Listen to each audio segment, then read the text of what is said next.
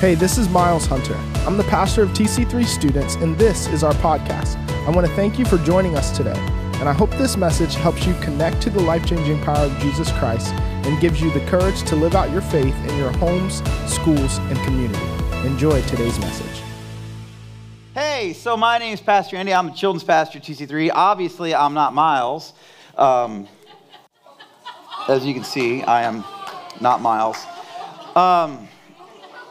What? He's my friend. I can say that about him. All right. But he's a great friend of mine. I love working with him, and I am very honored to be able to come up here and help you guys and walk you through the opening of this new series here called Labeled, all right? But before we get to that, let me introduce myself a little bit. My name's Andy. And let me give you a little bit about my own family. There's my family right there. Yeah, that's my wife, Amy, my 3 girls. That one right there, Lily, if you happen to see her in the audience, you can turn around and laugh at her. Say, ha, your dad's a dork, and say, that's okay. She'll look at you. Say, you know what? I already knew that. So that's what she'll say to you. Yep. I promise to be real nice to her. There she is. So I won't point her out to you. But I promise to be real nice to her and not embarrass her too much. Because that'd just be mean. It'd be too easy. But let's see. This is my picture of my family here. This last summer I was able to spend a time with my brothers. There's 4 Brown brothers. There's 4 of us. The Brown brothers, right there. I'm number 3. These are my other guys right here. That's Alan, Gary, and Carl, and me. And let me tell you what. If you put and this is where Lily can tell you that if you put the 4 of us in a room, something will break, on purpose. I guarantee you that we will break something either by throwing one of the others into that thing that broke, or we will break it because it was meant to be broken. And that's just who we are. We are a very spastic bunch of guys, very creative in the way we do things, especially when it comes to like merry-go-rounds and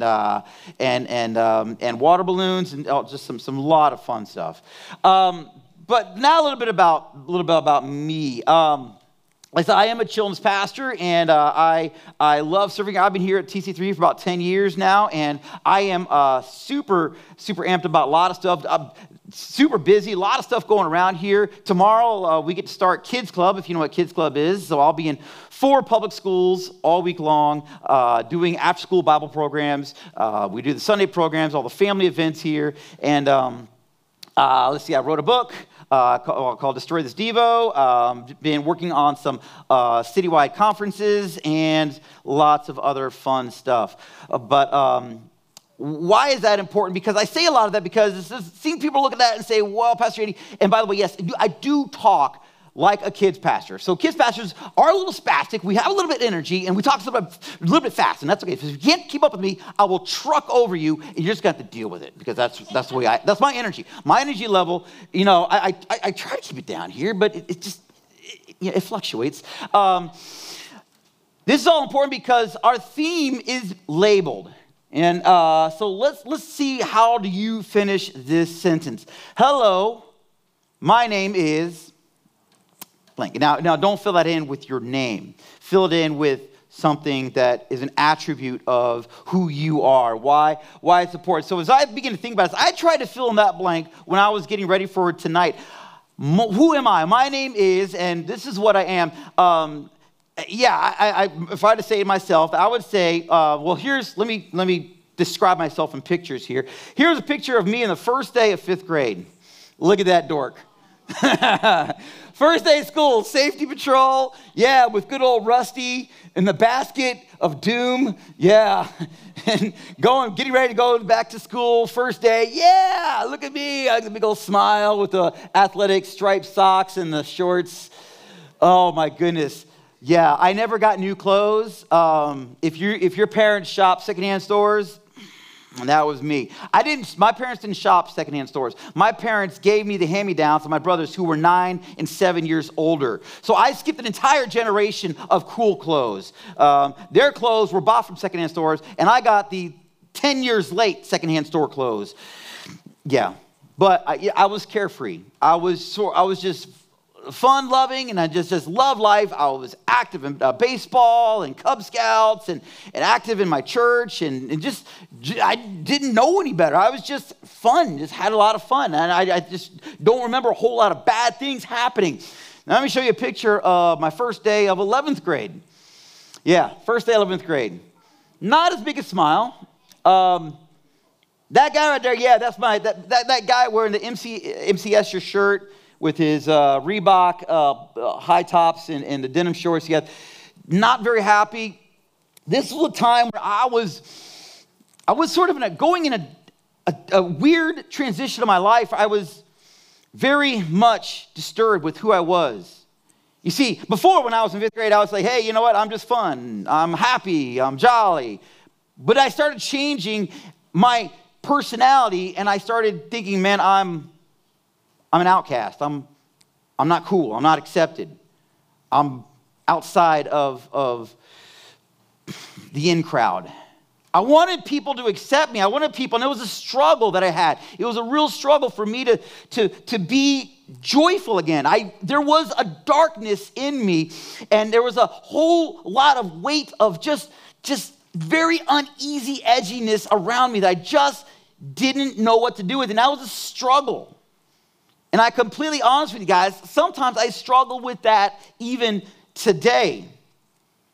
So, what kind of labels do you wear? Why is it important to have these labels? Because right now in these teenage years that you guys are in, you're in that in-between period of your time that is awkward and it's hard. And for some of us, deep down, we're searching for answers. We're searching for the answers, and we just don't know what that answer is. We were to fill in the blank of, hello, my name is, and that would be a very disturbing answer for some of us right now.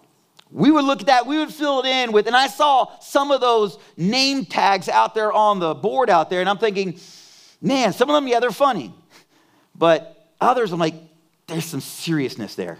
There's a reach for help in some of those names. So they ask a question like, am I valuable? Are you valuable?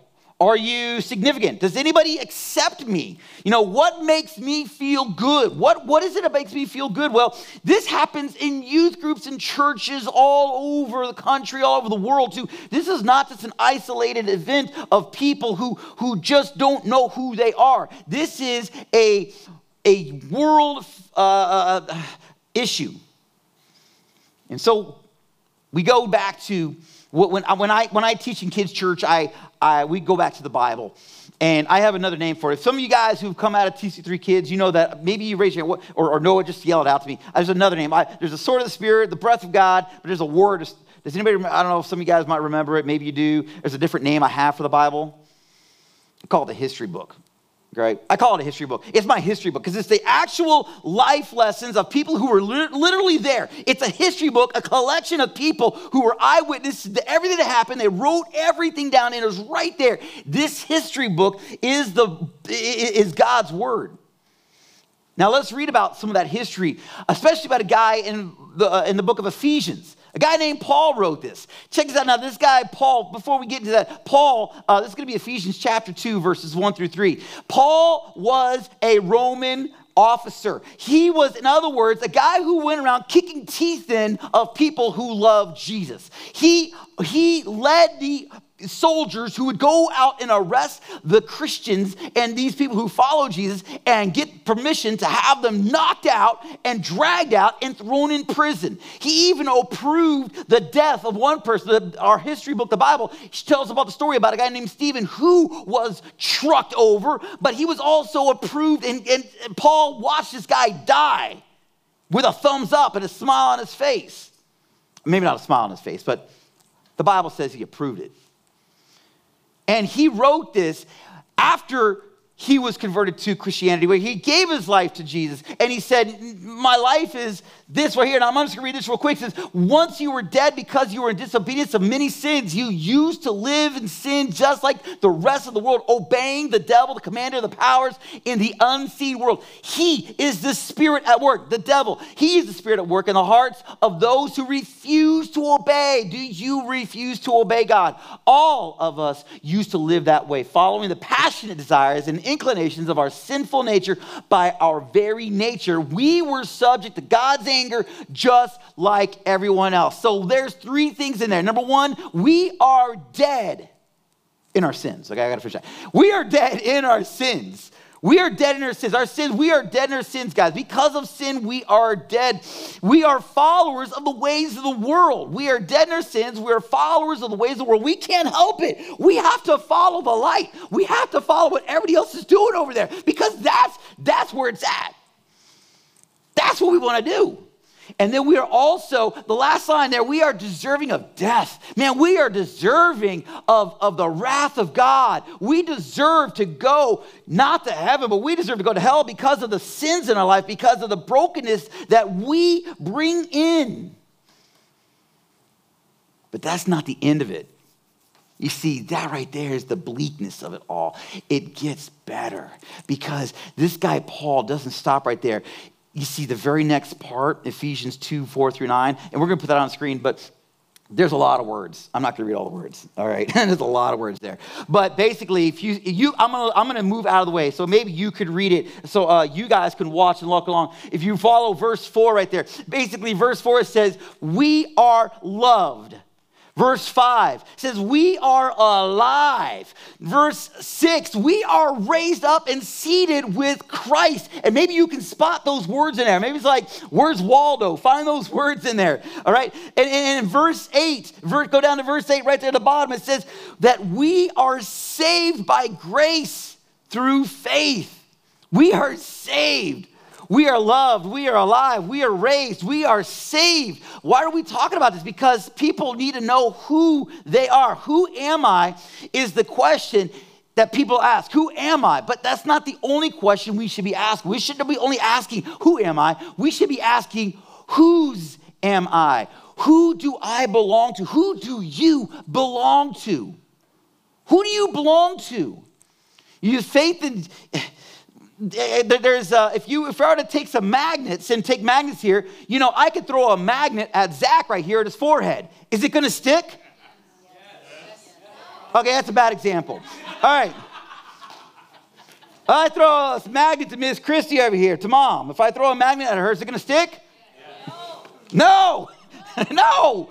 She does not have the properties of attraction to a piece of metal called a magnet. Now, if I throw a magnet at this bar stool, yes. Or if I throw it at that water bottle, yes, it'll have the properties to attract. So what are the properties that bring it together? What are the properties that make you up? What is it going to take to help you understand that faith in Jesus is the starting point for answering this question in who you are, your identity? You can't have an identity in Christ if you don't have a relationship with Christ. You have to know who Christ is in you if you want to be identified in Christ. And this is where it gets really cool because you see, after all of these words here comes the next one line of words in Ephesians 2:10. In Ephesians 2:10, it says this: for we are God's masterpiece. He has created us anew in Christ Jesus so we can do good things He planned for us long ago. Now see, this is a huge deal. You think you are a masterpiece. Whoa, you are a masterpiece. You think about a masterpiece. Think about some of the most famous artwork in the world. The Statue of David, the Mona Lisa. You can even talk about the Eiffel Tower. You could talk about something it's even more current, like the Colosseums, you know, even the LA Rams. You know, they've got a new football stadium. That thing is beautiful. You want to talk about, I hate the Dallas Cowboys. So put that on tape. There you go. Dallas Cowboys. But Jerry World. Talk about Jerry World. The Dallas Stadium. Oh my goodness. If you've seen that thing, that is a masterpiece. That is beautiful artwork. But it doesn't compare to you. None of that compares to you because you were created by the hands of God. All right? You are the work of a display. You are the work of the artist. You are displayed to us. You required art. Your art that required time and energy. You are the art. You are the result of the artist's signature. His signature is on you. God's imprint is on you. You are known as the masterpiece. And think about this. God of the universe The God of the universe is amazing, and he made you even more amazing. The sun, the moon, the galaxies, the stars, all that. Think about this, guys. Think about what this artist named God is. Think about what he created. He created this thing called Mount Everest. He created Mount Everest, 29,000 feet tall. 29,000 feet tall. That's part of his creation right there. He made that. Not only that, guys, he also made the deepest part of the ocean. Of course, in the Pacific Ocean, there's one place called Challenger Deep. Challenger Deep is they measure it to about 35,800 feet deep. 35,800 feet deep. Right there. It just goes. All right? That's deep. How is this possible, man? But think about it. See, here's the thing. Some of us, our identity is we look at that mountain and we stop and we freeze and we say, that's impossible. I can't. That's impossible. I don't have what it takes. I am not built for that. I am not strong enough. I am not fast enough. I am not smart enough. I am not popular enough. I am not good enough. I am not godly enough to do that because it's impossible. I look at the mountain. Other people in this room are going to look at this and look at the crater and say, that's where I belong. My identity is down there. My identity is sunk in the 35,000 foot deep crater because there's nothing good in my life. There's nothing positive in my life. Everybody seems to hate me. Nobody seems to love me. I can't be accepted anywhere. I can't do anything right. I keep failing at these things. And so that's where and some of you guys are looking at the mountain thinking it's impossible. Others look at the crater and thinking, I belong down there. So what are we supposed to do? How are we going to fix that, guys? Because we can't. What we need to do is have a different identity. We must understand to be the masterpiece. You are his masterpiece because you were created in the image of the master from the very beginning in Genesis, the very beginning of the history book of the Bible, Genesis 1:27. So God created mankind in his own image, in the image of God. You are God's image. You were created in the image of God. You think God's ugly? No. You can't call God ugly, but you're calling yourself ugly. You're saying, God, I don't know. There's so much more. You are his masterpiece because you are literally a piece of the master. You are a part of the master. Every time you look in the mirror, you're looking back at the image of God. Now think about that. What's true about Jesus as God's child is true about you as God's child. This is incredible because God don't make junk. I love telling it to kids. I talk to kids and God don't make no junk. They look at what? God don't make no junk. You ain't junk, kid. Get off the ground. You ain't junk because you're special. You are God's creation. You're like, yes, Pastor Andy, I'll get off the floor. Now wipe your snot off your face and get back in line and stop talking. All right. God has known you for a very long time. And that's you. Let's fill in some blanks here. You are incredibly valuable. Because, think about that. Let's think about that for a second. Why do I say that? I say that because, well, look at your life. You are not just a masterpiece. You are a piece of the master. You are a masterpiece because you are a piece of the master. You are a walking, living testimony of the greatness of God. By standing here right now, you are breathing, living testimony, proof that God is awesome. Because you are a piece of the master. Now imagine if you had that confidence. Maybe you do have that confidence. Maybe you're the person that looks at a mountain and says, you know what? Let's go. Let's suit up, man. Put on backpack, put on my boots here. I'm going up the mountain. I'm going for it. Or maybe you're looking at that crater saying, I see people down there and they're lost. This is it. Go time. Let's go. You and me, God, let's go. We're going to go get those people down there. And that is valuable because there are people, you're going to either look at the mountain and say it's impossible. You're going to say, nope, I'm going to conquer it in the name of God. Or you're going to look at the crater and say, that's where I belong because that's what the world tells me I belong. Or you're going to say, nope, I'm going to go down there. I'm going to get those people. I'm going to go rescue them because God has sent me to be a disciple of this world because I am incredibly valuable. Can you say that? Can you say, I'm incredibly valuable? I am incredibly valuable. Thank you. I'm a kids pastor, guys. You got to feedback on that. Imagine the power that you have. You have this 18K vision right here. 18,000 students in the Treasure Coast, 18,000 middle school, high school students. And there's a lot of them right now that are stuck at the bottom of the mountain or going down in that crater. And it's going to be up to you that God has made you incredibly awesome to be able to go out there and grab them and help them and be the hands and feet of Jesus. Because the truth is, you are God's masterpiece. And the other part is Satan wants to lie to you. The devil wants to knock you off your feet. He wants to wipe you away because he hates the fact that I'm standing here telling you that you are a masterpiece because you're a piece of the master.